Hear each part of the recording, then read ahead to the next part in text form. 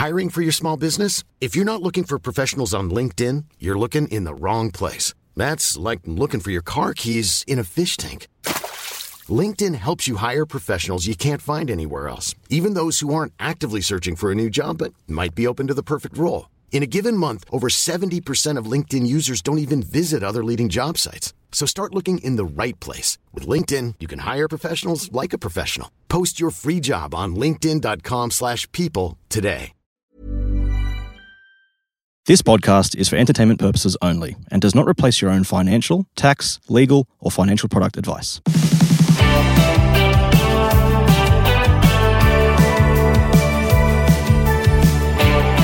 Financial infidelity is when couples with combined finances lie to each other about money. Examples of financial infidelity can include hiding existing debts, excessive expenditures without notifying the other partner, and lying about the use of money. Financial infidelity can create tension and difficulty in relationships that may lead to the end of the relationship if not corrected. The best way to rectify financial infidelity is to come clean about it and perhaps discuss the issue with a counsellor. Creating monthly budgets and being transparent about expenditures will also help. Excessive spending and lying about money may be symptoms of deeper issues that are worth exploring with a health professional. I'm Glenn James. I'm also lazy because I'm just reading the key takeaways from an Investopedia article about financial infidelity. Welcome to the podcast today. We can't do My Millennial Money without our friends at Tao. Tao, they're our show partner. And when things go wrong with your health or the health of a loved one, you may find yourself doing many things for the first time. It's sometimes tricky to know where to start and it can feel overwhelming. At Tao, they're here to support their customers and make their claim as easy as possible. Because remember, when you invest in any type of insurances, you are buying a claim. Tao, that's TAL, protecting this Australian life. For more information, click the link in the show notes, or if you want some help from a quality financial advisor about your own personal protection, head to sortyourmoneyout.com, click Get Help, and I'll be more than happy to introduce you to one of our preferred advisors.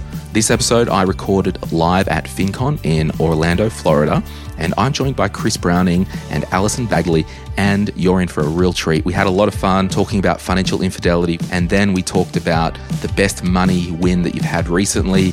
Lots more. Thanks for listening. I'll see you guys soon.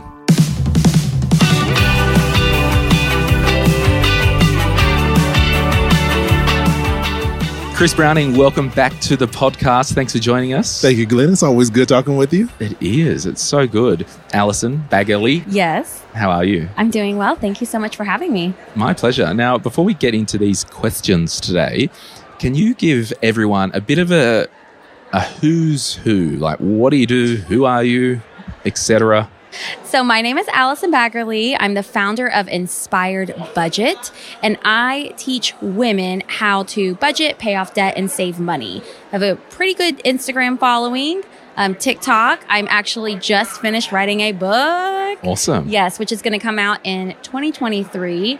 And I never thought I would start a business or talk about money because I love to spend money. It's like, amen. Brings me so much joy. It's just wonderful. And my husband and I found ourselves in over $111,000 worth of debt on 2 teacher salaries, and we couldn't afford daycare payments. So something had to change. We learned how to write a budget, pay off our debt, and I loved the freedom, the control, the empowerment that managing my money gave me. And I'm still able to spend when I want, on what I want and what I value. And so I was able to basically turn this into a business and talk to other women who have found themselves exactly where I was. So you left teaching to become a teacher. Yes. So I teach adults now. Awesome. Which I can't take away their phone when they're not paying attention. or give them detention or anything. But, I was able to take my skill set of teaching and really explaining concepts to where it makes sense and my passion for personal finance and put them together. Awesome. Chris, give us an update for those who may have not heard you on previous podcast episodes. Yes, sir. It's very nice to be talking with you again. My name is Chris Browning. I'm the host of the Popcorn Finance Podcast. It's a short form show where I discuss finance and about the time it takes to make a bag of popcorn. So cover really anything in the personal finance space, from investing, paying off debt, all that good stuff, but in short little bite-sized pieces, just because I don't want it to be intimidating. It's about having this be approachable. The more people we can make feel that they can come in, learn this stuff, get comfortable, and not fall into some of these traps we all fall into, the better. So I try to do that through nice, easy, plain language, simple episodes that I put out every week. Yeah, awesome. Let's get into some questions. Where do we want to start? Do you see any questions there that you want to... I do. Yeah. I know you had one. Who said it and what's the question? This Allison? one comes from Dora, and she says, financial infidelity. What should I do when my partner hides their money and debt from you? Jeez. I've got no idea how to answer that. Oh, okay. So I have experience with this, not personally, but I've witnessed this in a family and what it can do to a marriage personally. And it all comes from hiding things. And why do we hide things? They come from shame and guilt. And that can lead to so much stress in a relationship. So first off, I personally feel like when there is financial infidelity, let's just say credit card debt, for example, racking up credit card debt, racking up debt in general, and hiding it from your spouse, both people need to be willing to work on it. And if both people aren't willing to work on it, then there's going to be a problem. And I personally think that no one's perfect. We all have things that we need to work on in our life. And when we're able to own that and say, okay, I know I have this struggle. I know I have this problem. I'm willing to set clear boundaries around my life and around my money. Then you can overcome that financial infidelity. But it takes both people. Mm-hmm. And so what I've seen happen is the person who is lying and is hiding that, them choosing to say, okay, I know I have a problem. I'm going to create some sort of boundary, and it might look like giving my credit cards away and receiving almost like a cash allowance. Not because you're a toddler, not because you're a child, but because you realize that is a healthy boundary for you to set, but it doesn't mean it's a forever boundary. Do you think it's really like, and full disclosure, I'm not married. I don't live or do anything with anyone. Like, my money's my money and, all that stuff. But do you think the issue isn't really the debt, is it? It's the secret. Mm-hmm. Exactly. Have you had any experience with any of your listeners writing in or anything that you've seen around this topic, Chris? Yeah, well, actually, Allison and I, we host a podcast together. Yeah, I was actually going to say, you need to talk about that as well. Yeah, well, I'll throw it in there. We host a podcast together called This Is Awkward. It's a show where we have people call in or write in with their awkward money situations, and then we talk them through it, hopefully allowing them to keep their friends and family along the way as they work through this. And I feel like this is a pretty common one. We've gotten this one a couple of times. Really? And typically it's the person who is not hiding the money, but has discovered that the other person is hiding their spending or their debt habits. Then they're coming to us. And I think the advice that we most often give in the situation is that you have to approach that person with respect, even though maybe they've disrespected you in the relationship by hiding things and lying to you. It never makes the situation better by coming in with conflict and accusing them, being angry, because they're just immediately going to get defensive. If someone comes at you and is like, I know what you've been doing. You've been cheating and hiding this money from me. I'm so upset. Why could you do this? They're going to just close up. They're going to close up, and it's going to be hard to move forward. And of course, you have to, think about yourself and manage your own emotions. It's not going to be easy not to let that take over. But I think it's important to come at it with as level-headed of a place as you can when you address this, just because, it can easily blow up and become a spot where you just can't even talk about this anymore. Now, I am going to say... I am going to say that I think that it is totally okay for you to, yell and get mad and have those initial emotions. I think that's okay. But I do think that there needs to still be respect. Yes. And also, not even just grace, but knowing that just because that person made that choice doesn't make them a bad person. And it doesn't mean that those choices can't be changed and there can't be growth that happens. And so, yes, sit in that pain for a little bit, but then say, okay, what are we going to do to move forward with this together? And what I've seen is the people who aren't willing to move forward with it together, that's when there's going to be this shift, this divorce, really. Yeah, I had a client coming to the office one. It was a husband and wife. They came in doing some financial planning, and it was the usual situation. The husband walked out to the bathroom, and the wife said, "Oh, hey, I've got a $16,000 credit card debt that he doesn't know about. What should I do?" And my instant first response was tell him.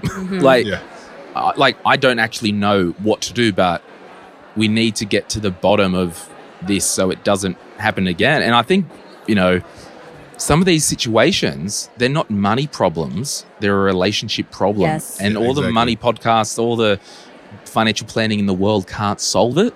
And I've had so many clients where I said, look, I actually can't help you because it's not a money problem, it's a relationship problem. Wow.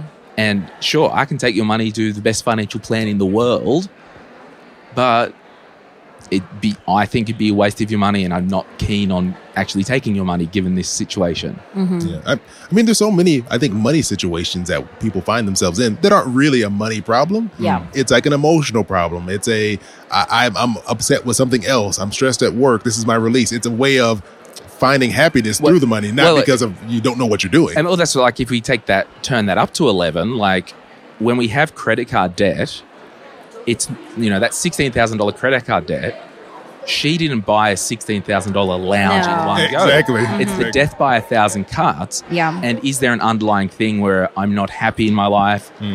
It's my crutch. I spend to feel good. Oh, I feel bad because I'm spending. Oh, I'll just do this. And I've been saying this a while. Humans are an irrational bag of chemicals. And no one's above that. No. And it's sloppy. And we've all been in situations where the issue manifests in our bank account or credit cards. But back to the relationship, I can only think if I was in that situation, or no, let me go the other side of it. If I get married and join finances, I would want to get in the situation where we are setting a fence up at the top of the cliff so it doesn't happen. So there is visibility. Yeah. And this isn't like, I don't know why I'm going on a rant, but whatever. This isn't like we've got our own money and we don't show it. Maybe it needs to be that we have our own money, but there is some type of accountability within each other or something, so it doesn't happen. Yeah. So let's go there. You guys are married, not to each other. No. That would be wild. No. He's like a brother. I just want to punch him most of the time. Yeah. You're welcome. How do you guys manage money conceptually in your relationships? So for my husband and I, we got married when I was 24. We were very young. And the philosophy, we were taught was you have a joint account. So we do have a joint account, and I love the details. I'm in the details of it all. So I pretty much am the day-to-day manager of the money, but we do have a weekly money meeting. Now, I bet those weeks come around fast for him. He doesn't mind it because we make it fun. Yeah. So, but also I'm a business owner and I actually contract him out to edit my podcast. And so I send him that money and it goes to a total separate checking account, and that's like his spending money. He loves it. And I love that he has that, right? So he feels like he's not a toddler. He's not any of that. So he has that money that he can spend on his own. So I've heard of people that will have a joint account for all the bills and for all of those spendings. And then you have your own spending account. And then you don't need to micromanage someone if they are showing time and time again that they're managing that money properly. It's whenever the person hasn't learned how to manage that money, they're dealing with other things underneath, and poor spending comes into play, and it is a consequence for a deeper issue. So you saying trust is the bedrock of any relationship? Is that what you're saying? Yes. This is actually a marriage podcast. Yeah. Wow. And Chris, how do you do it down in California? Down in old Southern California. We originally started off similar to Allison. I got married when I was 25. And my wife was 24. And, we were broke, so there wasn't a whole lot of management needed. You got to have money to manage it. Yeah. I'll get $5, you get $5. Yeah. Oh, my gosh. But we had everything in one account together, but we found that was not going to work. It's too hard because there's too many transactions in and out. We didn't know who was doing what. So we did transition over to what Allison was describing, where we have a joint account where the bulk of the money goes into, where all the bills are paid out of, but then we do our own separate thing on the side, which is necessary because you don't want to have feel like someone's like judging every purchase you make. And you also want to have your own autonomy. I don't want to be like, every time I do something, she's going to know exactly what I'm spending or I'm going to be like, what did you spend that money on? You don't want to have that type of relationship. But even no matter what arrangement you use, you're still relying on a ton of trust because they could still go open up a credit card on their own and rack up debt. And you have no idea. There's no way for you to know. So there's no arrangement that I think could provide complete transparency for both people at all given times because you're still trusting each other to do the right thing and not, get themselves in a horrible situation. I have a question though. Sure. Let's say that someone, maybe any of us, we do find out that our partner is racking up debt behind your back, right? They come to you, they say, or you catch it, whatever. It doesn't even matter. I want to give the person, Dora, who wrote in with this question, maybe some sort of action steps. Like, okay, here are some tips on how you can approach this. Here's something you can do, because it almost sounds like we're talking about like how to prevent it. But some people are in this situation right now and they're saying, what's my next step? I can only speak from a hypothetical thing because I'm obviously not married. But I would actually, I think a cool key thing in everyone's life is to have, we've all got the one or two people, the life-giving friends. I think you need a quote-unquote sanity check with your person or your life-giving friend that you trust explicitly. And you're going to have to, walk on that tightrope. You don't want to tell state secrets of your marriage or whatever, but right. I don't know, like, would you go, hey, this is happening. Am I crazy or is that normal? Or I don't know, like, obviously you'd want to talk to your spouse, but I don't know. What do you reckon? I mean, to me, you're describing my therapist. Yeah. Well, and maybe it's that. Like, I'm like, are you talking about Kelby? Because that's my therapist. Yeah. Like, I think it's important that you, like, and this kind of, we can go there, like, just to discuss it as a healthy thing. Like, stuff like this could have come out of, I did this because I was in a financially abusive relationship. Yeah. Yep. Yeah. So I think we need to always, before you lob the grenade over, it's like, did you cause this problem yourself? Like, did I not set good boundaries or was I too overpowering and was I the saver and not allowing this person to flourish in their life and live? And I don't know, like, I mean, it can get so complicated and so messy because there's so many situations that could cause something like this to happen. It could be, like you said, it could be the person that was with someone who's so controlling that the only release they have is to go and just spend on their own. Or it could be someone who's just being irresponsible and like, hey, look, I wanted to go buy some stuff and so I did, and whatever. It was my decision to make. So I think it's so hard to know how you need to approach this. I think it's good, like you said, to have someone to speak with, but you always hope that your spouse will be the person that you could go to be honest and have these conversations. And only you would know that and what the temperature of the relationship is, right? Yeah. And sometimes when you first find out that spouse, you might have so many feelings towards them in a negative way that might not be healthy to have that conversation right away. And so working it out with a friend, working it out with a therapist is a good way to say, okay, where do I stand in this? And am I justified in my feelings? Here is what I'm feeling. Am I justified in it? And what can we do next to move forward in our relationship to get us out of that? I think it's funny, before, like, you said it's okay to yell and all that. Yeah. Like, that's such a personality thing. Like, I've actually never been really mad. And, what? Yeah, like, I internalize everything and I'm a seether almost, right? Do you push it all down? Oh, yeah, absolutely. You push it. Well, that's just the men, yeah. And right? then it erupts, Yeah, and then it's yeah, like Pompeii Mark II. Exactly. But, you go, Chris. Oh no, I was just gonna say, because Allison said, respectfully yell. I don't think I've ever respectfully yelled at someone. I'm not saying respectfully yell. What I'm saying is, it's okay to cry. It's okay to get angry. It's okay to say, why did you do this? You are hurting our relationship. You're hurting our money. I'm mad at you. It's okay to say all those other things. It's not okay to name call. It's not okay to assign, like, future things, like, you're ruining our life forever. Like, okay, we don't know that. But it's okay to express yourself in a way that is not demeaning to the other person. I've just read the book Don't Split the Difference by Chris Voss, the negotiation book. And it's a good book for anyone to read because he talks about like when you approach a situation, you're not rocking up with a grenade and all these accusations.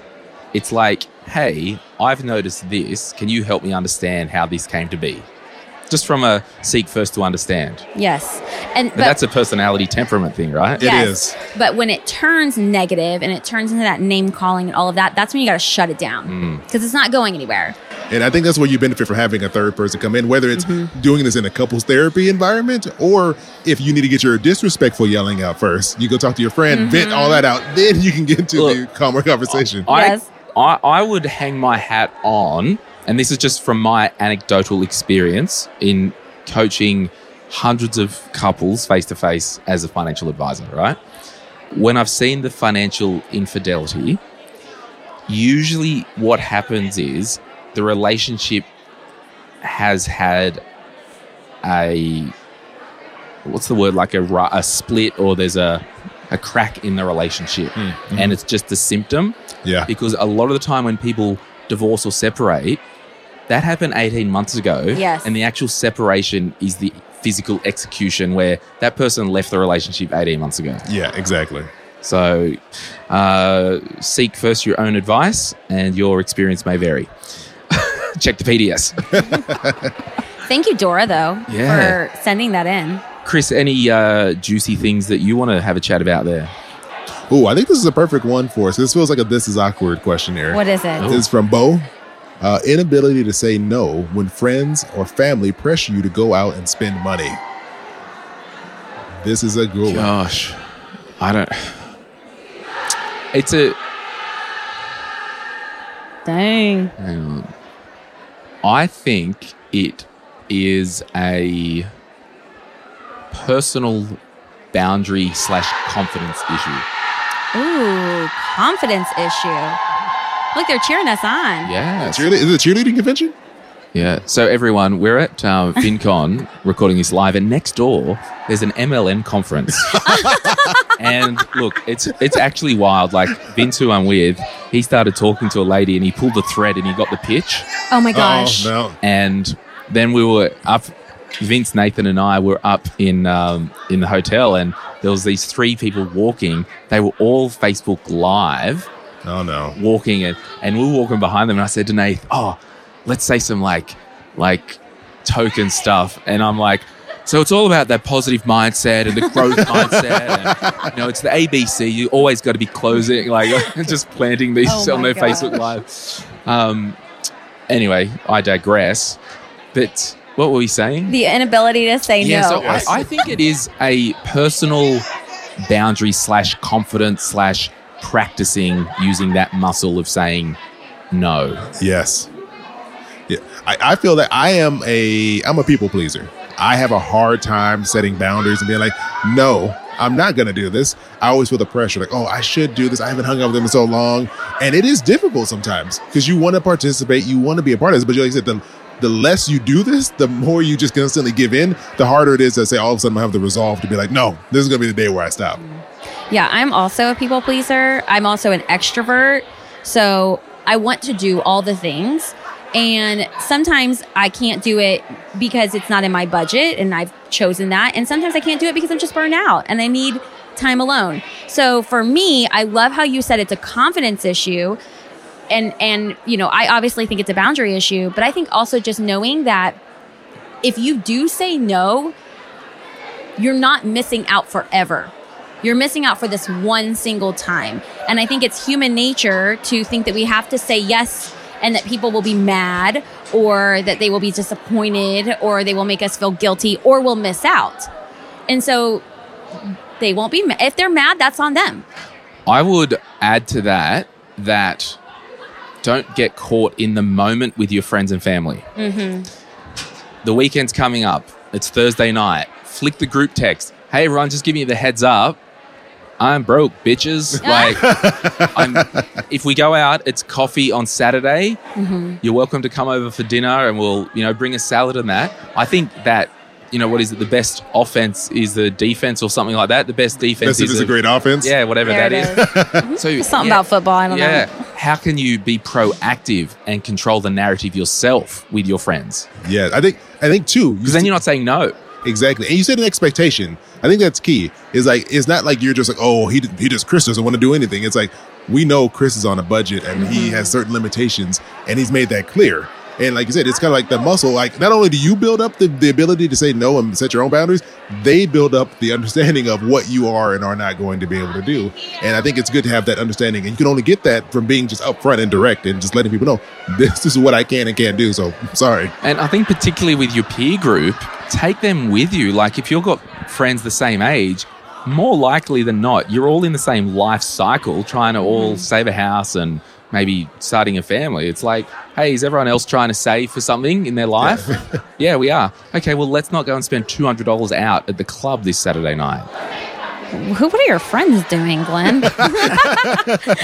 Sorry, that's 200 Australian dollars, so it's about $15 US. Okay. Yeah. I'm like, my goodness gracious. Yeah, so I think it is a practice thing. Hey, we're going to take a break and we'll be back right after this.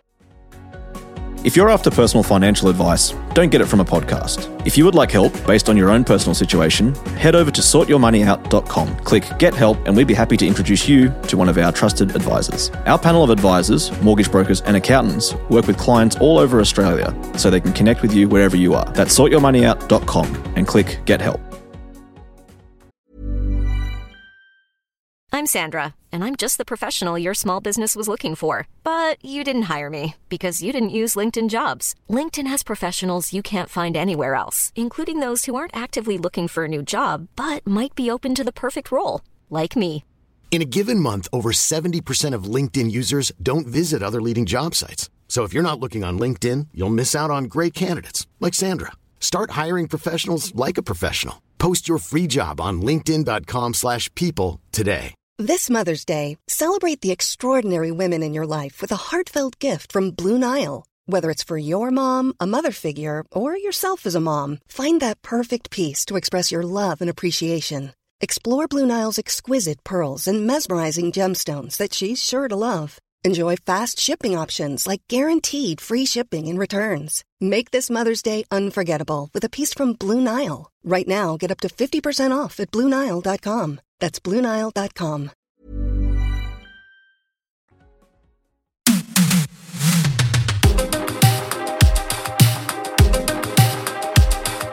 Okay, we're back.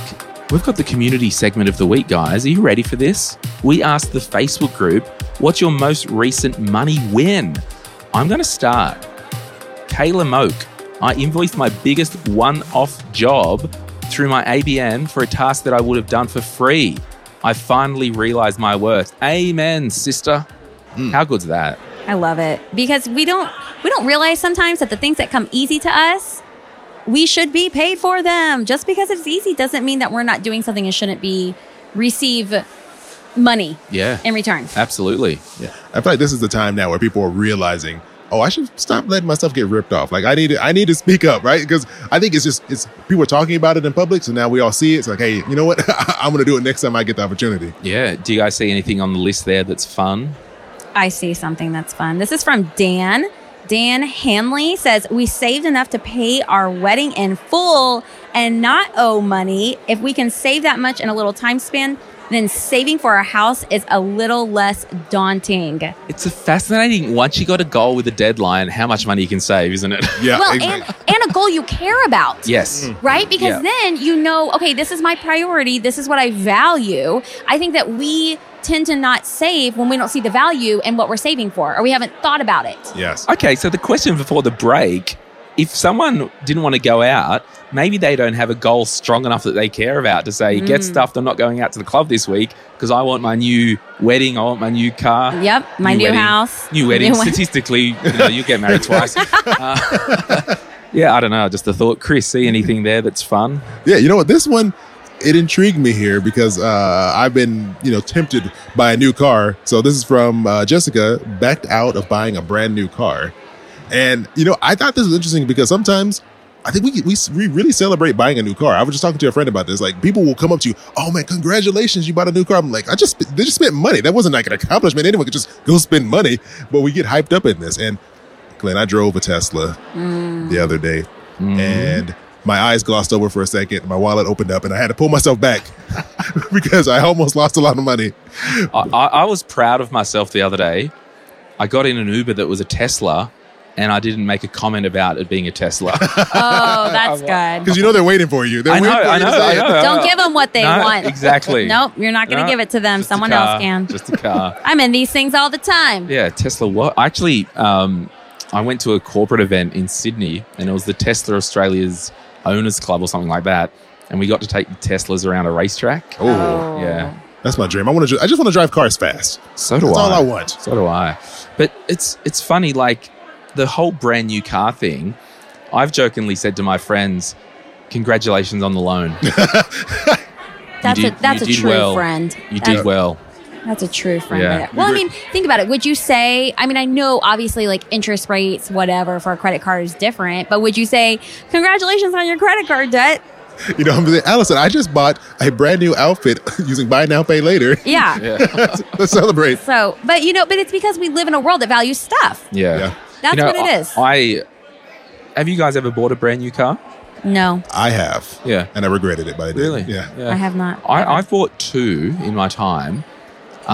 One of them was a Subaru Outback, brand new one.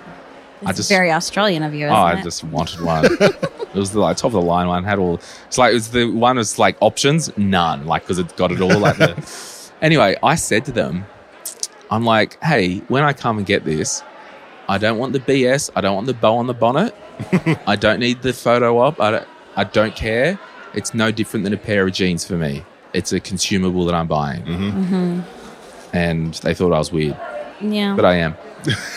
In all the best ways, though. In all the best ways. Totally. Yeah. Anyway, we'll move right along. But good one for backing out. Actually, it's funny. In this climate, it might be cheaper to buy a new car at the moment than a second hand because of the supply and demand stuff. But I bought a used car. I bought a 2014 and 2018. Yep. It is worth more now than when I bought it 4 years ago. That's crazy. Makes no sense. Yeah, my current car I could sell for more than what I paid for it. Wow. So I'm actually thinking backwards. I'm thinking about flipping it and then just be like getting rid of it, and there's like free depreciation. Like didn't happen. I'm tempted too. Yeah. What else have we got here before we move along? Oh, here we go. Lyndon Williamson saved up enough to travel overseas for the first time. So wonderful. So thanks everyone for sharing your money wins. We really love doing this part of the podcast, and we'll get Nathan to bump us out with some music back into the episode. Thanks, Nate. All right, let's bring it home. Stuff the other questions. I just want to chat with you guys. Alison. Yes. Worst piece of financial advice you've been given? Ooh, worst piece of financial advice I've ever been given. Oh my gosh, I can't even think of this. I got some bad advice. I've heard some weird things. Yeah.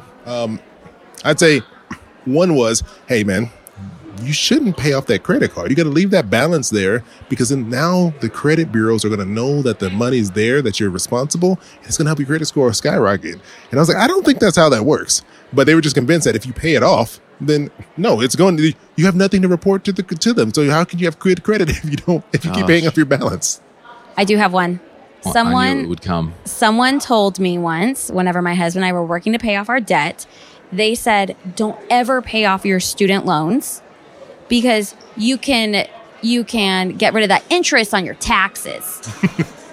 And you can cut that off of your taxes. And so they were like, so just keep them around forever as much as you can because that's good for your taxes. Mm. Yeah, there's a lot of crazy fallacies and old wives' tales out there.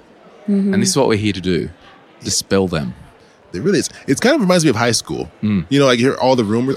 There would be so many stupid rumors in high school, like about when you could actually drive a car or, this is how this, like just the dumbest thing. I'm like, who told you this? Like, you know, this guy, he's a reliable source. And I feel like that just continues into adulthood. Like people don't say, you know, this doesn't sound reasonable. They're just like, you know what, hey, someone I trust told me this, so it must be right. So I'm going with it. And you know where you see the worst of it? On TikTok. Oh, yeah. Hey, what would you say is the best thing that you've done for yourself and your family financially? Oh, that is a great question. And I'm looking at you next, Allison. Okay. You know, I would say the best thing is that I've done I would say it would be, which sounds kind of weird, but kind of backing off a little bit.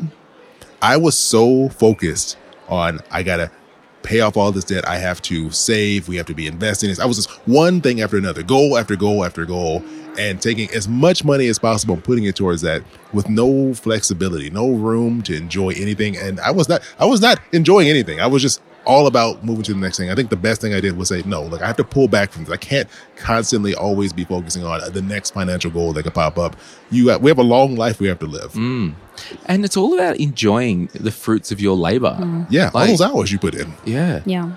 I think as well, like, I really encourage people, if you've just smashed out a big goal, just have some breathing space. Yes. You can save money for no reason other than not spending it. Like, it's okay. I mean, for me, growing up in my early 20s, I was a really horrendous saver because I wanted to spend every living cent that was in my life, and it was amazing. Yeah, that was me too. And I had to turn myself into a good investor. I'm a crap saver, still am, but I'm a great investor. What would you say is the most beneficial thing that you've done for your family or person, life, blah, blah, blah? I would say for me, it was being willing to work alongside my husband on this journey and doing it together. Because for us, neither of us knew what we were doing when we were starting out, which honestly was really good, I think, because neither of us were the ones who knew it all. We figured it out together. We communicate openly about money. I own my faults as a spender. I can see when I'm going into like a spending cycle, and he can respectfully call it out as well. So I would say communicating in a respectful way and realizing that we're working towards the same goal, not against each other. How do you limit? So this is what I've learned, right, is because we are bags of chemicals, and particularly when we're on the spendy side of the equation, we can have what we call financial blowouts. Now, for me, it really came apparent when I went to the city one day with friends, went into the department store, went home with a $1,100, $1,200 Apple Watch. Now, I didn't wake up that morning planning to buy an Apple Watch, right? So for me, I put systems in place. So if I have the blowout, it's not a $1,000 blowout, it's a $50 or $100 blowout. So I'm still not restricting me. I'm still allowing that I've got room to be me. But if I go to our equivalent of Home Depot, I can walk out with the 15 power boards that I didn't know I needed, or the big pack of 20 batteries, you know, right. And it's not a critical issue. You have some interesting shopping habits over there. Don't they have at the front of the store like the big bin of like power boards and watering cans that they've got in on sale? Okay, yeah. Okay. We know what you like to buy now. Oh, yeah, baby. Oh, yeah. Gonna keep all my electronics powered. Yeah. So how do you govern the spender in you? Oh, so this took time and practice and failure. It took learning about me. So I get into seasons of spending, usually around the holidays. And then I got into a really bad season of spending when we moved into our new house because I wanted to make it a home. And I continue to spend and spend and spend. And I get to the point, Glenn, where I crave spending, where I will be sitting in a conversation with someone and I'm thinking about what I want to buy. And so it's an unhealthy relationship. And when I realize that and I feel that, I know that I need very clear boundaries and accountability. So I will go to my husband and I will say, okay, I know that I've been going overboard. And it's not that like we're going into Mommy debt. needs some dopamine. It's not that we're going into debt. Gimme. But it's that we're not saving as much or investing as much as we should be because of my habits. And it's because of this, you know, almost like addiction. It feels like an addiction. Addiction to dopamine. Yes. And so what I end up saying is I say, okay, I have to fully detox. And for me personally, it's the credit card because Mama wants her travel points, but I have to do that in a way that is beneficial for our family. So I will detox myself, and then I will have accountability, and I will say, okay, I'm not going to spend on the credit card unless we agree on the purchase, other than our like normal bills that come out on it. And my husband, the one who doesn't like to spend money, is so sweet, and he says, I'll do the same thing. But he doesn't ever spend on the credit card. But it's that respect. And so it's having that. So I know that if I need to turn to him and say, okay, I want to buy this thing on Amazon that popped up. And I'm like, no, I don't. And it just gives me that extra boundary, that extra accountability, and it works for me. And after a couple of weeks, that desire to spend fades. So, Chris, you're a personal finance educator personality. Alison is as well, obviously. You've mentioned, mummy needs her points and her miles and all that. Heck yeah. What's your relationship with credit cards and educating people about credit cards? I get really torn about credit cards at times because I have a bad history with them. I should say, this is my team from Australia. This is Jess and nice Rachel. to meet you. Rachel's the producer. You would have. Hi, This is Rachel. Jess. Hi, Jess. I'm Allison. Nice to meet you. So Rachel will be glitch checking this episode. Good. Once it's edited, we glitch check it, and she says, "Glenn, I'm cutting that out because the sponsor will cancel you if you say that." Oh, there we go. We were talking about mummy needing her dopamine before. I get happiness from spending money. I find joy in giving it all away in exchange for stuff I don't really need or experiences that I value. So anyway, we'll be done in 5. So you get torn, Chris. Oh, yeah.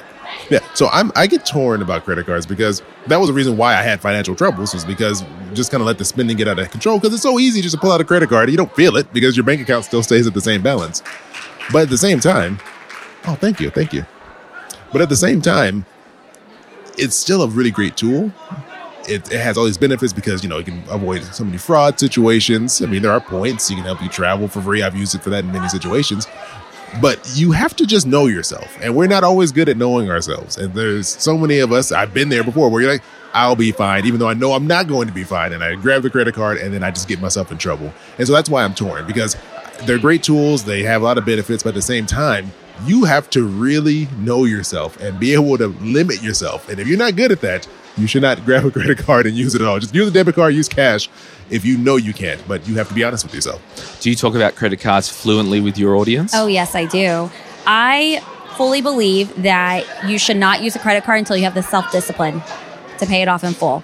And even if you have credit card debt that if you can't pay it off in full every month, then I think just almost like detoxing yourself of it, resetting, giving yourself an opportunity to reset those habits, focus on creating self-discipline, and then 100% use them if you can use them responsibly. When I first started my journey, if you had handed me a credit card, we would be in so much debt. I didn't have the self-discipline. I wouldn't have been responsible. But now I know myself enough. I know the boundaries I need to set. I'm educated about them and how they can impact both positively and negatively your finances. And so I'm willing to take on that responsibility. But sometimes we have to overcome something else before we take on that extra responsibility. Interesting. It is interesting. Well, I've got a bit of a different view.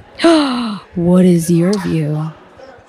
Credit cards aren't designed by banks as a friendly fun tool. No, they are not. So they, most of the time, on balance, society can't pay off the card in time and they accrue interest. Yeah. Mm-hmm. I know, how many times I'm like, I'm not going to eat this ice cream, and then last time I'm eating. I just think you can, and given it is different in Australia, it is with the points and all that, they don't actually go as far in Australia. I just don't go anywhere near it. I mean, if someone wants to use a credit card, knock yourself out. Mm-hmm. Now, my company owns a credit card, and I only got that recently to bring my team to the States, because if I'm paying $246, I think the whole trip to bring the team to the States was about $40,000 Australian in total. Mm-hmm. And I just wanted that Amex, so I'm just not in a pickle overseas when I've got stuff to pay. But me personally, I don't use a credit card day on day, week on week. I don't have one in my own name. Wow. And, as a financial influencer in Australia, what can happen is I can say Apple is a stock on the S&P 500 index. Mm-hmm. I can say that just as a fact. and people will hear it, Glenn recommends Amex. I could say, I do crystal meth on Saturdays only as a bit of a kicker. Other people might hear it, Glenn does crystal meth. It must be fine, and they don't know how to use it, and they think they can have one, and they get caught out. So I just made a rule in my life. I don't teach that you need to use a credit card. And I think on balance, you can do just as fine, because once you get into that, getting points and gamifying or gamifying, you might inadvertently spend more anyway without the pain. Yeah. So, but within all that, between, credit cards are the best and Dave Ramsey, I don't care where you sit on the spectrum, but this is what Glenn James does, and this is why. Yeah. And I think it's good to have, balanced discussions, because there are strict savers, the engineers, we run a spreadsheet, we use the credit card, that's fine. But we know on balance, my listeners, society, can't use them and they pay interest on them. Yeah. Yeah. One of the things I've been conflicted with is that the only reason that points can exist is because clearly they're making money off of other people's bad situations where they're paying interest. And so it's almost conflicting things. Like, do I feel good benefiting off of the fact that I'm basically spending someone else's interest payments that they were stuck? It's a very interesting way to look at it. Yeah, we joke with my friend Dirty Mike, who I always shout out and shame on the podcast. Oh, I he's my love it best when friend. we shame people on the podcast. Let's do it. That's what Allison's Dirty favorite Mike, pastime. you're such a jerk. Yeah, I don't know. so my mate Dirty Mike, it was so funny. Like, I used points once for something, like years ago when I had the credit card, and I'm like, oh, I just used points for this. And Mike was like, I paid $90 this month in interest. Thanks for the Oh my gosh. But it's wild, right? Because, the points thing, I can, as a business, so I'll just, for the sake of my audience, right, how Australia works, and it's probably similar here, and we've got 2 minutes and I'll let you people go and get on with your life and never see you guys again. I'm glad we made a lasting impression. Yeah, that's right. So Qantas frequent flyer program, it's got nothing, it's not part of the Qantas company. It's a separate entity. And it's probably worth more than the Qantas airline itself. Like, that's the thing. Wow. So I can have a restaurant. I can go to Qantas frequent flyer, buy points from them, and then entice people to come to my restaurant, and you get $1 per dollar. You get a point per dollar. So it's a tool to lure people in to spend more in their place or whatever. Yes. So once you really know how it all works, there's no such thing as free money. Yeah, no. But it's just being aware, and if in doubt, don't. Yes. Especially if you already have it. You already have that debt and you can't keep up, just don't even use it. Yeah. Don't even use the credit card. And I would say if you've paid 1 cent of interest on a credit card in the last 1 month, last 1 year, you categorically can't afford that. Yeah. Or you've got sloppy money management and you need to sort that out. Yeah. That's one thing I actually did right. My mom instilled a fear of credit cards in me. I didn't know why. I probably wasn't listening to her when she was teaching me, maybe. I don't know. But she always said, don't do it. Don't do it. Don't do it. And by that time, I had like this healthy fear. And anyway, I've never paid a cent of interest ever on a credit card. But have you overspent gamifying it? Listen, I don't want to have this conversation, Glenn. But We're getting close to the end of the show, guys. It was great having you on. But it's a good chat, because we get sucked into society thinking that we have to do things, and we don't. So I just think if you want to try a credit card, you knock yourself out. But if you can't control yourself, guess what? You lay in the bed you make for yourself, and you're to blame. And that sounds harsh. It does, but it's also okay to change your mind. Get a credit card, realize it's not for you, and close it. Yeah. And it's also okay to develop self-discipline, get one, and use it as a tool. So it's okay to go back and forth. But just for the record, Your Honour, on transcription when this is read out in court, Glenn James does not advocate anyone needing a credit card. No one needs a credit card. No. And I think I think where your stance is makes complete sense. Yeah. Because you can operate completely without a credit card. That's right. It is not necessary to exist in society with a credit card. You can just be cash and be living your life. Yep. Right. And the psychology of it, I don't like short-term debt or anything hanging over my head. Like, before this trip, this is so wild, and everyone's going to at me and all this stuff. Like, we just did our national tour, and because I had the card, I was like, yeah, stuff it.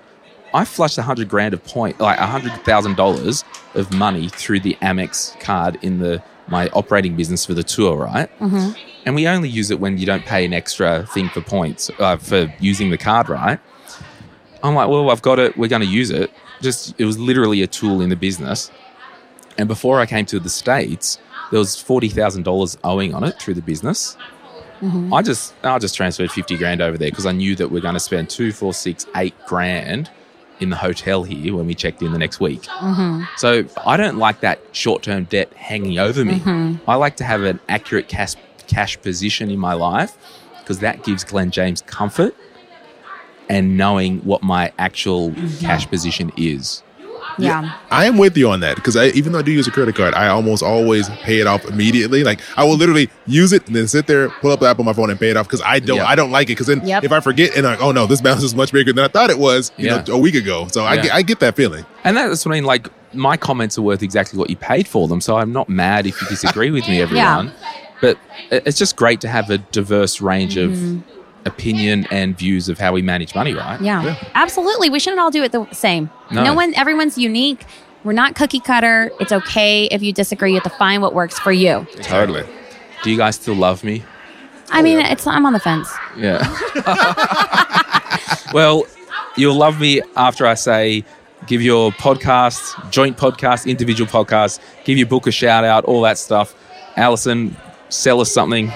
Okay, yeah. I mean, if you're already listening to a podcast, you should go check out the Inspired Budget podcast. That's where I bring on guests, I do solo episodes, and I really aim to focus on helping women develop confidence with their money. And then Chris and I are really good friends. We have a joint podcast. It's called This Is Awkward. It's really fun, very lighthearted, and we discuss people's uncomfortable money situations. And what's great about it is if that situation hasn't happened to you yet, it might in the future.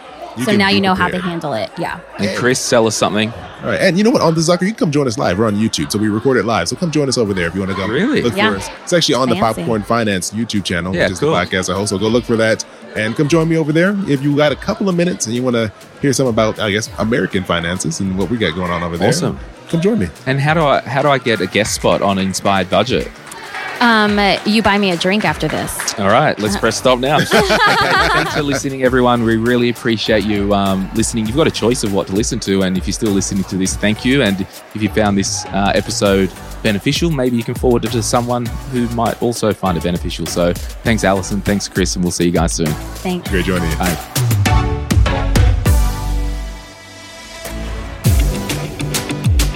We acknowledge the Awabakal people, traditional custodians of the land on which our studio sits, and pay respects to their elders, past, present, and emerging. We extend that respect to Aboriginal and Torres Strait Islander peoples who may listen to our podcast. My Millennial Money supports a variety of charities, and we encourage you to consider giving as part of your overall financial strategy. If you would like some giving options, or if you're unsure about which charity you can support, head to mymillennial.money/charities for more info. This podcast is for education and entertainment purposes. Any advice is general financial advice only, which does not take into account your objectives, financial situation, or needs. Because of that, you should consider if the advice is appropriate to you and your needs before acting on the information. If you do choose to buy a financial product, read the product disclosure statement, target market determination, and obtain appropriate financial advice tailored to your needs. Simo Interactive Proprietary Limited, the publisher of the podcast, and Glenn James are authorized representatives of Money Sherpa Proprietary Limited, which holds financial services license 451289.